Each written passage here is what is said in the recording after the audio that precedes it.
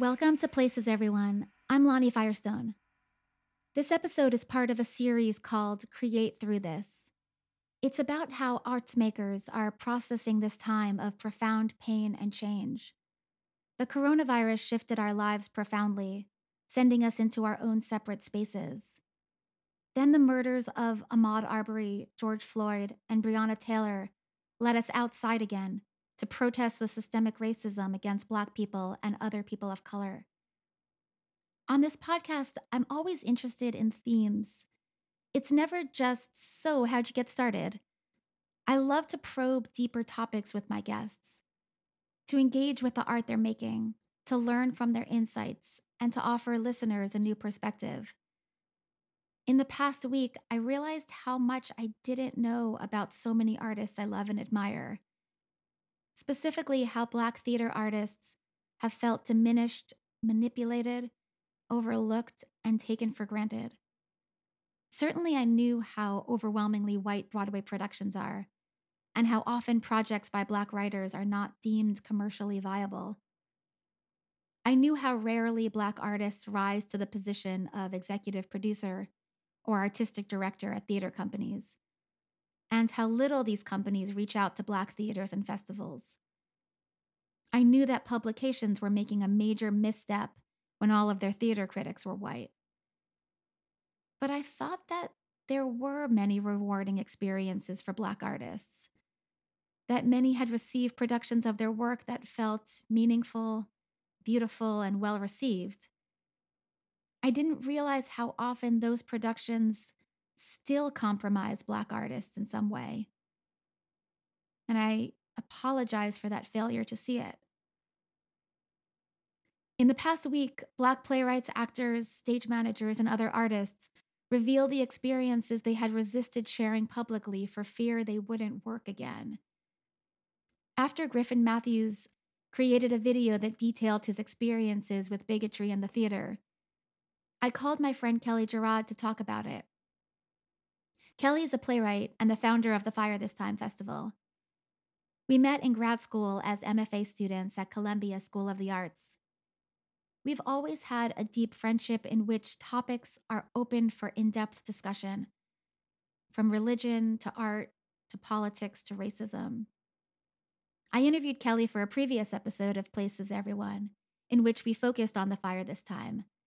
I hope you'll check that one out. I asked Kelly if she would do another episode to talk about how theater companies, which seem to delight in a diversity of stories, manage to cause so much pain, disappointment, and heartache to Black artists. The theater industry can do so much better, and audiences can as well. I'm grateful to Kelly for her thoughts, and I thank you for listening. Hi, Kelly. Hi, Lonnie. I'm so glad to have you here, and I'm so glad to talk to you tonight. So thank you so much for joining me. Oh, always a pleasure to talk to you, Lonnie. I think that we're in a moment of rupture in this country, and this feels like a bigger movement than so many previous ones, at least in my memory or in my life. And I think that the pandemic, as much as it complicates things, has also propelled it forward because people are feeling pent up. And if they've been furloughed or laid off from work, they have time to mobilize. And it just feels like a distinct combination of events that is making this so um, momentous right now. Um, hmm so, of course, I want to talk to you specifically about theater.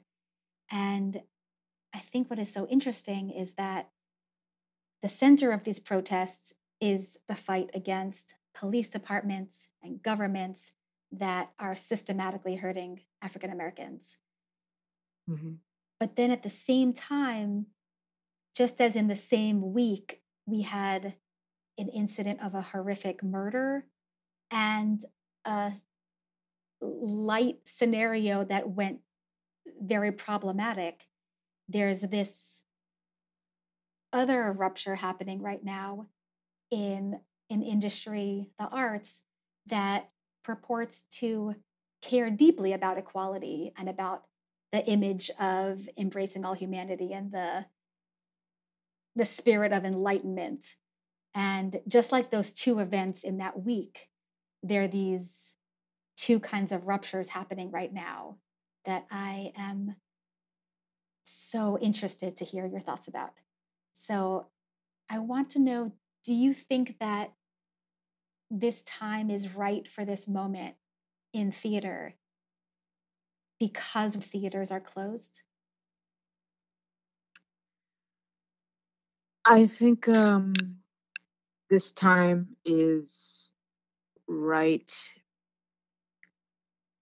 because there's a greater fear of what could be lost.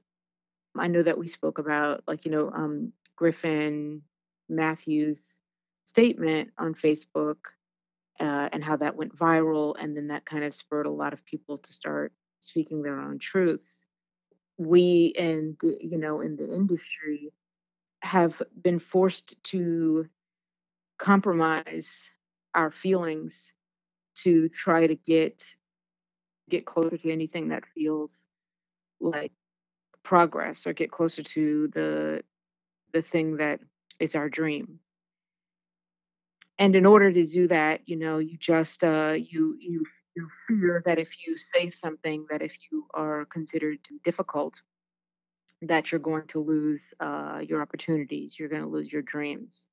And I think that we all watched a black man die for 8 minutes, and I think that when the statements for the theaters did finally start to come out, it was just like, we've been worried about, being polite so that we can get closer to our dream. And it's so much more urgent than that, because if you can watch a black man be murdered and not immediately feel that you need to make a statement that is um, reaching out to the people of color that you bring into your institution, that you claim to care about, it's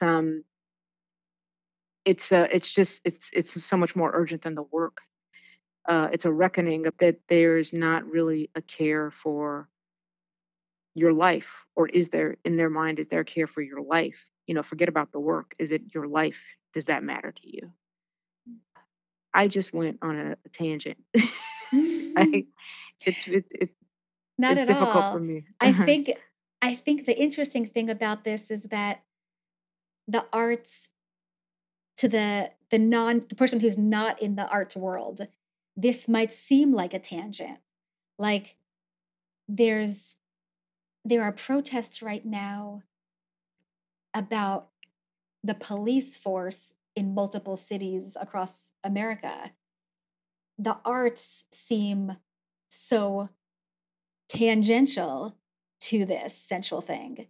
And I think to people who are in the industry and who care deeply about it, the idea is that it is not tangential because people respond to the world when they create work. Mhm. Writers and artists and uh, just creative arts makers look and see what is happening around them, and then they create art from that.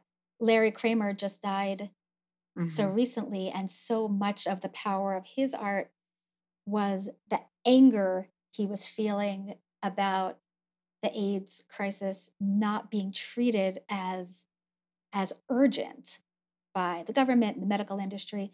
And he wrote his plays out of that fury. So artists turn to storytelling. And when the Mhm. industry that is meant to nurture that storytelling also feels sabotaging, then you say, how do I even create the story about the world I'm experiencing? Yeah. So I don't think it's tangential. I think you're exactly right on. What I want to hear your thoughts on is how a field that is so much about celebrating the multiple stories of humanity can have this enormous blind spot. Power and influence. I remember being at the TCG conference when it was held in St. Louis, Missouri, and I went as a representative of the Sheen Center, and the executive director couldn't go, so I went to lunch for artistic directors, and the title of the conference was equity, inclusion, diversity, and everything was about being inclusive. And I think you could have filled one table in that room with every artistic director that was of color. Mm. And it was like just this total lack of awareness. And I remember, sitting next to Teresa Eyring, who is the executive director, TCG. I believe that's her correct title.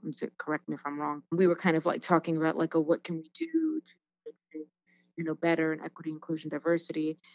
And I said, look at your table of newly appointed artistic directors. They were all white. And they're sitting there patting themselves on the back for equity, inclusion, diversity.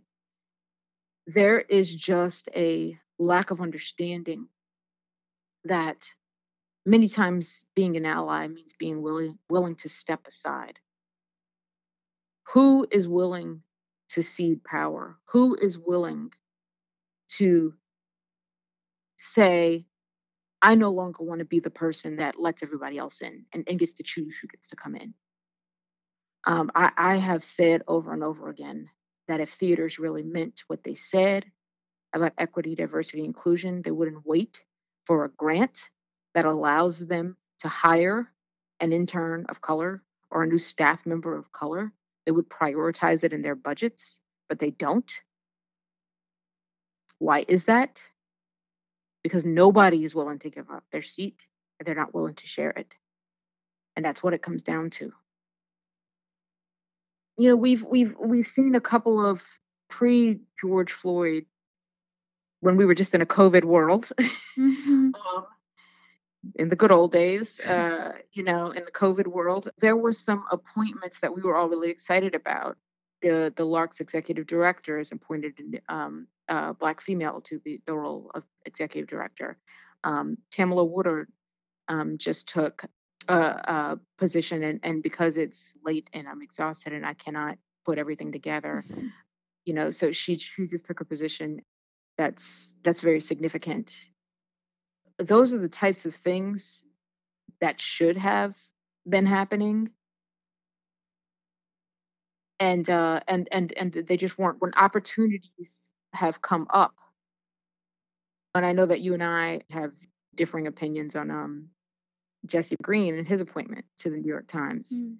When there was an opportunity to put someone in a position that could have changed the way that people in the arts see the world, they did not take the opportunity. What does that tell you? It tells you everything that you need to know about where their priorities lie. And it's not as if those of us who've been in here, like all of a sudden today, we're just like, oh, wow, these theaters are really hollow. It's the level of betrayal. Like a man just had his neck kneeled on for 8 minutes, called out to his mother, and someone had to tell you to prepare a statement for us. Many of us are reeling from that betrayal. And if there were a pandemic or not, I don't know that our response wouldn't have been different, because I don't know how anybody sees that, and anybody who claims to care about a community does not respond immediately. Your statement should have included, here's all the things we did wrong or doing wrong, and here's our 5-year strategic plan on how we're going to fix it. That's what a statement should have looked like if it meant something. I did notice many of them had various pledges to the future. It seemed like that became a sort of blueprint. I received many of them, I'm sure you do too. Did those statements for the future, those pledges, did those feel equally hollow to you? I mean, I don't even know that I got to the pledges, to be totally honest with you, because like if the first sentence wasn't I mean, I feel like I just read a lot of things that just did not start off on the right foot. And we've seen those pledges before, right? You know, we saw everybody at the conference on equity, diversity, and inclusion and, and what they were going to do. And they left that conference. And, I personally, after that conference, probably experienced the most painful, dehumanizing thing I ever experienced in the theater shortly after that, in which I had to sit at a table with people with a printout of workplace discrimination laws and let them know that I knew what they were doing wrong in order for them to fix it. So it's like it's all triggering right now. And I feel like I could see, some institutions saying, "Oh, well, this is why we didn't want to say anything because we didn't know if we were going to say the right thing, and if we're gonna, actually, maybe inadvertently piss people off, or actually, it's like if there was a genuine care this entire time, you would know what to say right now, right?" Mm, yeah. I remember when I was reading the book Americana, there was a statement that I have thought about so often since then, that people have different ideas of what diverse looks like. And since reading that, it was a profound mental shift for me, where she said that if a white person is in a room filled with people and there are 10 African American people there, the white person might think, oh, this is a diverse space, or this is a space with people of color, or yeah, we heard from a lot of Black people today, or something like that. And to the people of color in the room, it doesn't quite look diverse because they're looking at the sea of white people. Hmm. I think there is a, a just stubborn mental handicap to be able to look at the lack of diversity as indeed being a lack of diversity. It is not excusable. I'm just noticing the handicap. And I think it takes a true shift of conscience. I'm hoping that this moment does it, because I can say that when I read that line in the novel, it was a light switch that I've never gone back on. It's just something I have thought about so much since reading that. And I'm just wondering if there's that kind of blockage still happening, where when people talk about the EDI, to have that ability to recognize what it actually looks like, or if it's just a tiny fraction that feels like something larger. Well, look, the problem is that people say EDI and or they jump on these initiatives and there's no real work that's been put in to actually contextualize that. EDI is not something that you just, oh, hey, yesterday was Monday, today's Tuesday. We're going to do some EDI and here's how we do it, and it doesn't work that way. It goes so much deeper than that. And the only way that I can really sum it up so that I'm like not just, going on another tangent is that I made a Facebook post a few days ago and in which I was basically saying, to young protesters who have it's their first time being out in the streets, if you don't know who Emmett Till was and you're out in the streets for George Floyd, you need to go home and Google or do Mhm. some homework. You cannot really, really, really grasp or really, really, really put yourself into the work if you're not willing to go all the way back and start with re-education. Those of us who grew up in this country, Black, of color, we know American history and then we know our history. And there is no such thing as Black history, it's American history. If any of the artistic directors had said to themselves, "Oh, I am actually," or these staff members, I am so committed that I'm going to go back to re-education, so that you can contextualize why you're doing the EDI, because you know what, it's like when you don't have to, when the education isn't convenient anymore because you got everything that you wanted, you're not gonna fight anymore. I was having this conversation with my the Keith Beauchamp and Michael Riley, who are the co-writers of the Emmett Till screenplay. um, we have a text thread, and we were just like, going off about everything. And I said, these protests, should have happened after Emmett Till. White people are joining in on this now because now that unemployment's about to run out and they have no jobs to return to and no real leadership to give them any kind of certainty on their survival, now they know what it's like to be Black. So that's why they've joined this. And Keith corrected me and said, Kelly, there were these kinds of protests after Emmett Till. They just didn't last. White people fell off after a certain point, and that's because once you become middle class, once you have a house in the suburbs and your kids go to a good school and you got a car, what place does that education have anymore? You don't want to lose the stuff that you got, but it's cool to see everybody, as long as you're not losing it. And that's the problem with not being educated to contextualize the moment. So even if these theaters say right now, oh, we're committed to this, what's going to happen whenever, things go back to normal, which there is not going to be a normal. Like, so that's why you can have a statement like the theaters coming out now in terms of George Floyd, when we had Trayvon Martin, and we had, and we had everybody in between, because nobody actually did the work. I was so I'm on the chapter in Ibram X. Kendi's book about white spaces. Each chapter in his book, How to Be an Anti-Racist, is about a different kind of way or space that it can be manifested negatively, or if you actively work against it positively.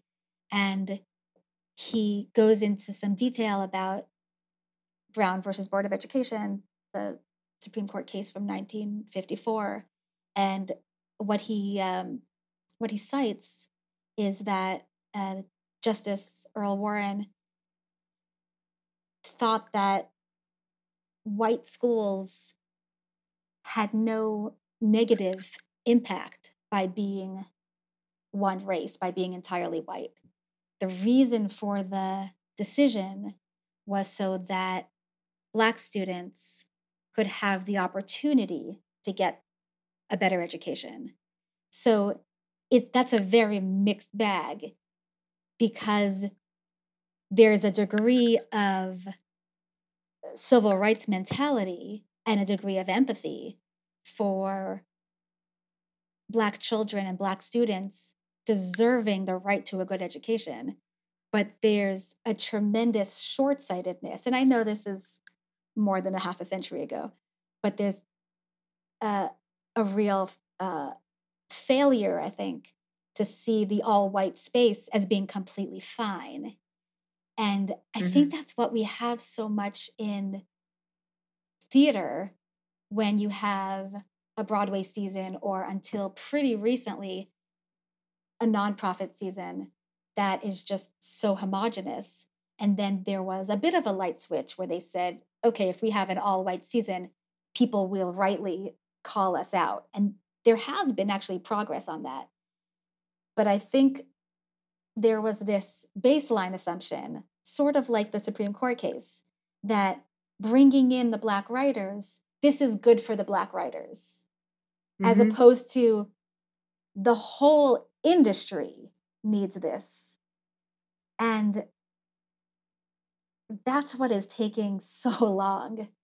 I think this idea that if a Broadway season doesn't have these amazing writers to be part of it, and everything comes from the writing in theater, that it's perfectly fine. It's a rich season because you have some classic white playwrights and some new white playwrights, that nothing is lost.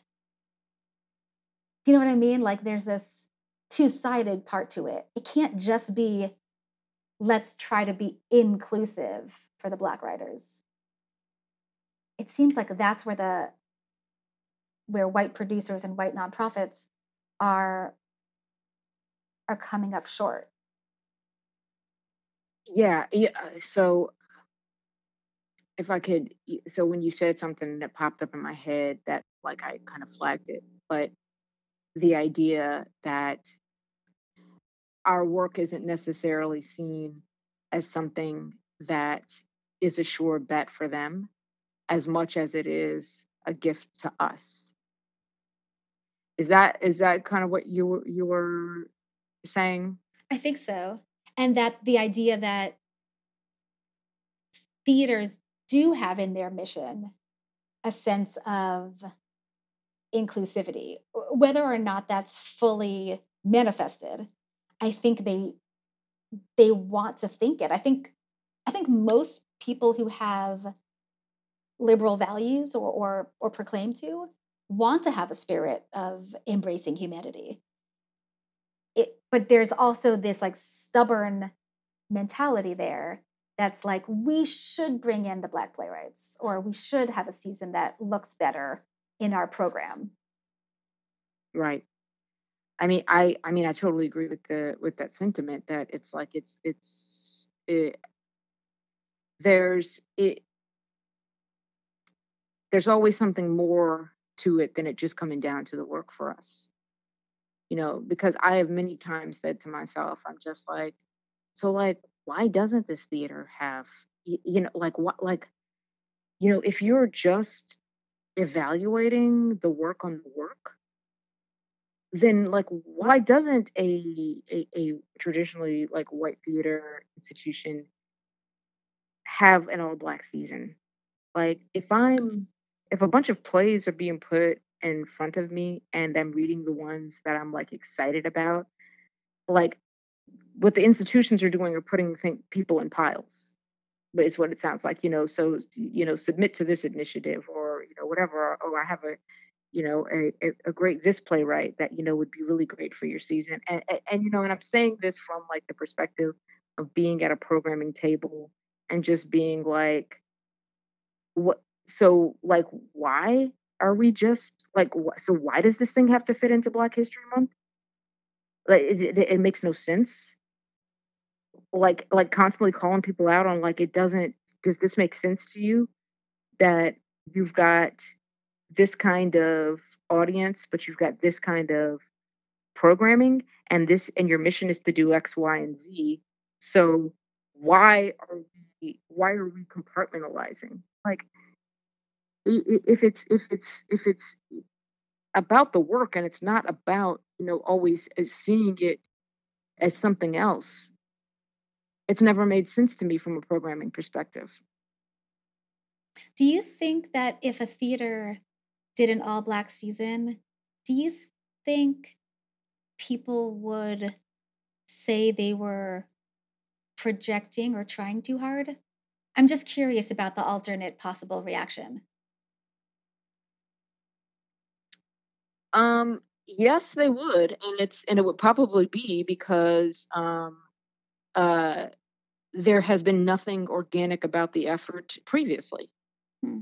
I mean, I could tell you right now. I mean, I've been working at a theater, Frigid NYC, and I've been working with Erez Ziv for my entire career. And before the word ally was being thrown around, and before the word equity, diversity, inclusion was being thrown around, Erez was always just doing that, like organically. So if Erez just like naturally had an all black season, like it wouldn't feel disingenuous to me because I've been in that space for 12 years and I've never felt discomfort. Like here's the thing, like sincerity can't be faked. When you walk into a theater or an institution, you feel where people's values are. You feel it. And I can tell you, I've worked at institutions like where I was the only black person on the staff. And one of our biggest problems with getting people of artists through the doors was that they would come in and they knew from the front desk that something was wrong. I would literally have them say to me, I don't feel welcome. This doesn't feel right. Something is just off about the space. Hmm. What would you say to them? I would say, you're right. You're right to feel that way. And I would say, I'm here though. Like I'm here. I'm going to take care of you. Nothing's going to happen to you. I would have to give people pep talks before they came in and say, I got you. I'm at the table with you. I'm not going to let them say anything or do anything. It didn't always work because, you still have people who think that they know better, who think it's okay to walk into a room full of black people and the first thing that comes out of your mouth is, I could tell you that nobody here has a racist bone in their bodies. And you want and so it comes down to sincerity. You don't go from making a statement that's meant to be in solidarity and really pisses people off to planning an all black season. What you do is that the commitment is for the foreseeable future, right? So that when you do have that all black season 12 years down the road, nobody's going to give you the side eye about it because for 12 years you've been doing what you needed to do to make that space feel sincere.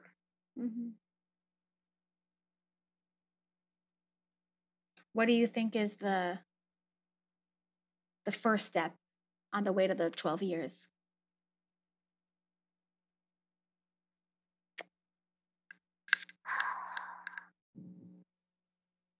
I don't know. It's just I don't know.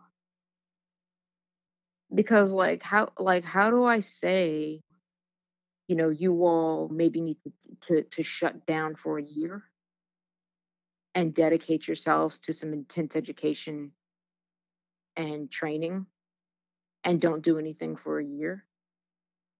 Well, this might be the year for that. Well, yeah, you would think that, and yet they're putting out statements like this. They've been sitting at home for 2 months like the rest of us. So clearly, what have they been thinking about? And let me be clear that I am not going to fault anybody for thinking about their survival. See, like here's the freaking funny thing about this. They're scrambling for their survival and we are literally scrambling for ours. But their survival is, how am I going to keep this theater open? And our survival is, how am I going to stay alive?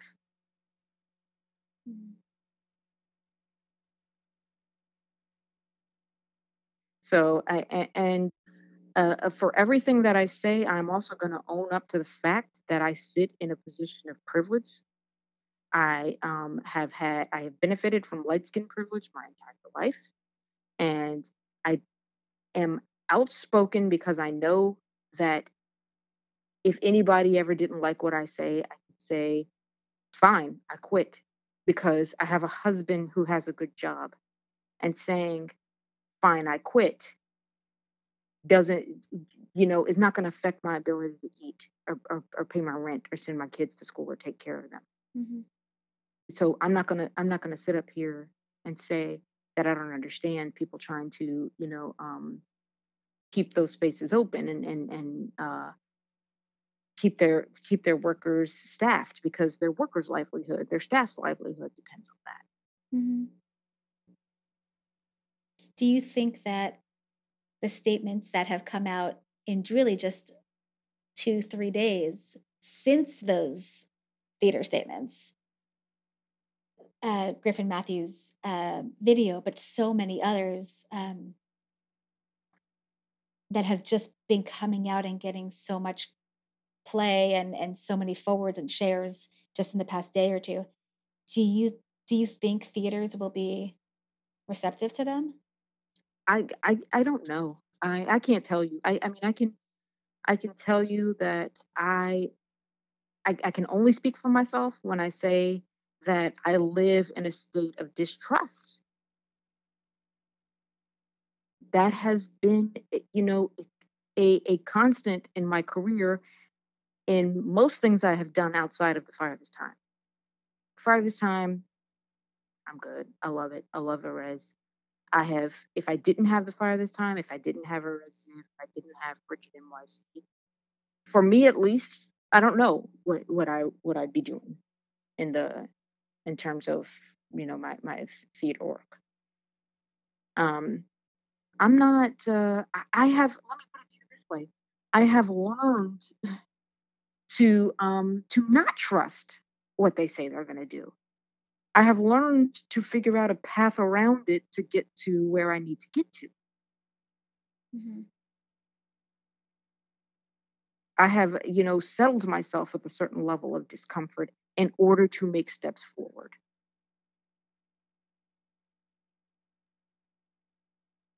Which is a terrible agreement to have to make just to enter the meeting room. Yeah. So, you and I have been friends for a long time already. We met in graduate school. And when you started the Fire This Time festival, and I didn't come to the first year, but I remember when I first attended the festival and it was opening night, so the energy is always really big.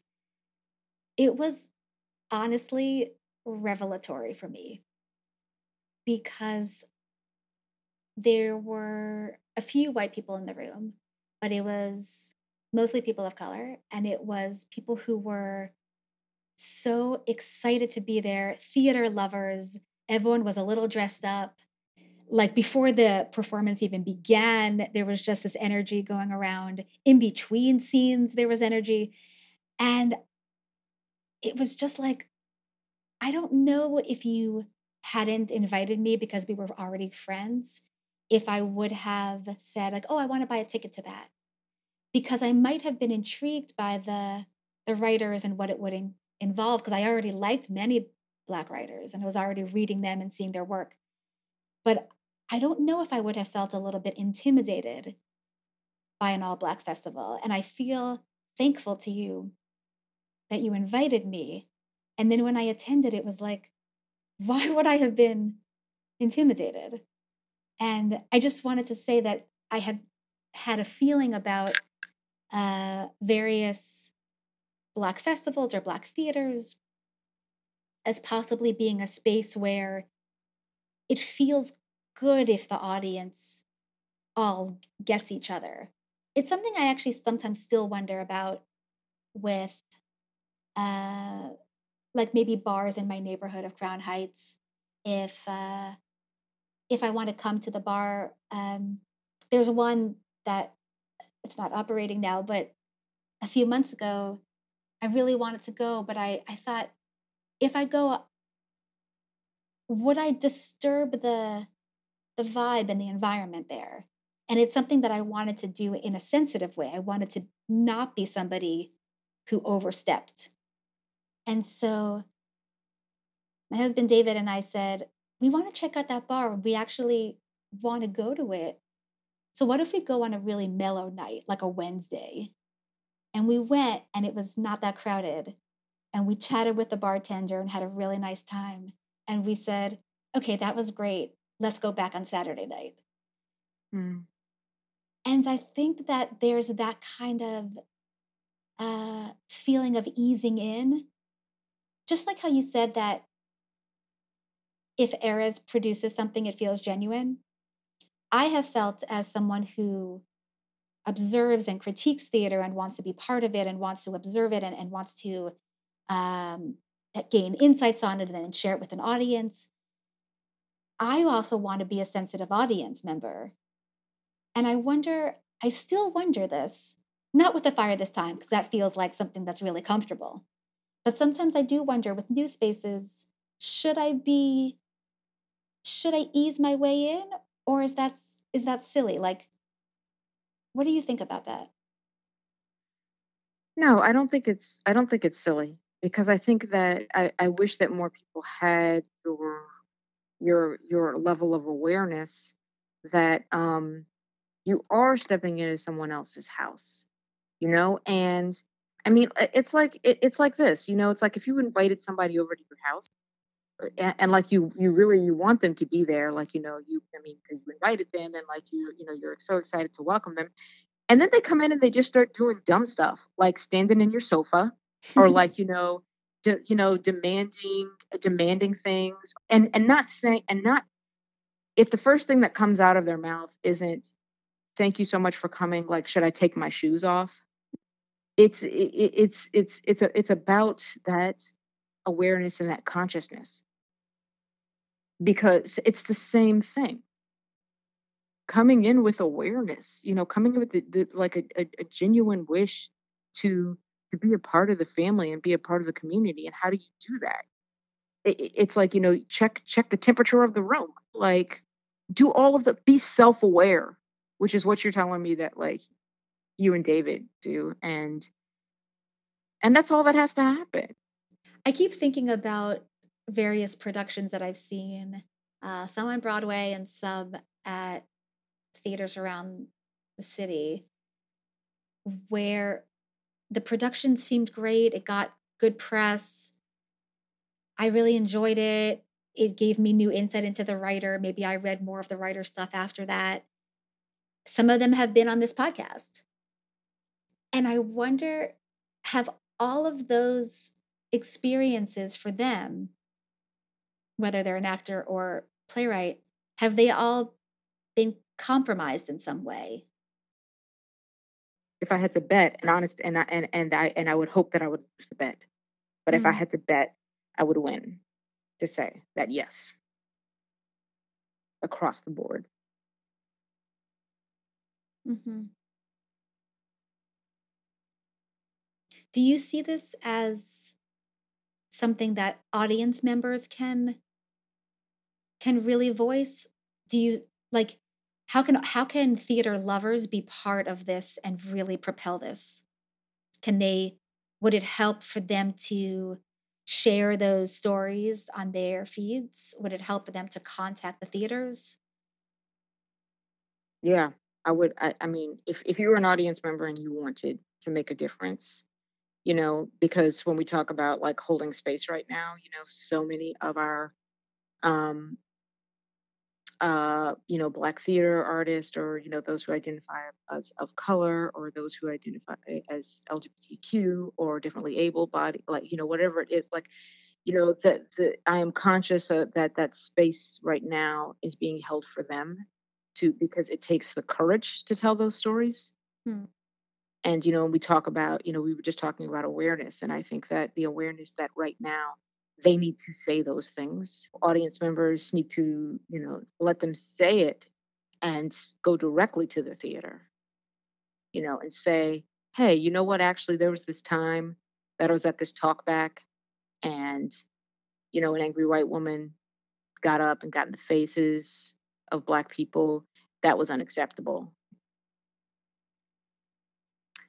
You've been at work on your own writing and you have a play, The Faith Healer, which is inspired by medical professionals in your own family and healers in your family.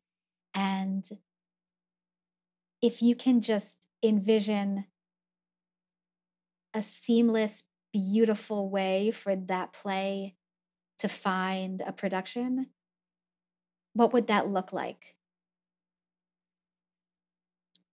You know, you mean the path of the actual production?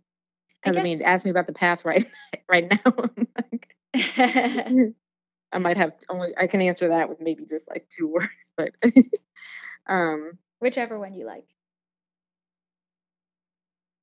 so then I'll talk about the production because and when I did um this stretch of Montpelier, which is my first piece in the installment, and I did that at the in the Planet Connections Theater festivity, and it was kind of like done in like a semicircle. It was like a half round, and I remember that like there were no the air conditioners weren't working properly or something like out in the lobby. So we kind of just said like, oh, we'll go with it, give people the real Louisiana experience. And I went to Chinatown and bought as many fans as I could, as I could buy, and really just let people immerse themselves in my world and my experience.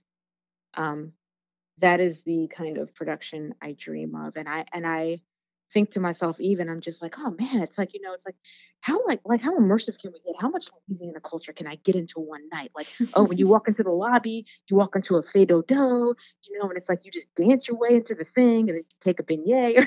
I'm like, I mean, because that's how we do. It's like, everything is a celebration for, artists, Black artists. We just want to have a good time. We just want to share this that makes us alive, that we celebrate, that we love. We want to share that with more people because it makes us so freaking happy. Why is it so difficult? I'm like, and I promise you, it's like these same people who restrict that kind of joy from happening on our stage are probably the same people who brag about going to Jazz Fest and going to Mardi Gras, and how awesome it felt to do that and to be there. Okay, cool. Felt awesome. Do more of that. Mm-hmm. I hope that production happens. It sounds amazing. Oh, it will. if it's in my backyard in Riverdale or if it's going to happen. Because again, it's like at the end of the day, like if it's not something that's making me laugh or making me, or I'm finding some joy, then then it's like it's not worth it. Kelly, I want to thank you for your time and for your wisdom, but mostly for your friendship. It means everything to me. Aw, likewise. Thank you so much for listening. If you enjoyed this episode, please subscribe on iTunes, Spotify, or wherever you listen to podcasts. And follow Places Everyone on Twitter. Podcast production and original music by Cody Crabb. Artwork by Jennifer Klockner. See you next time.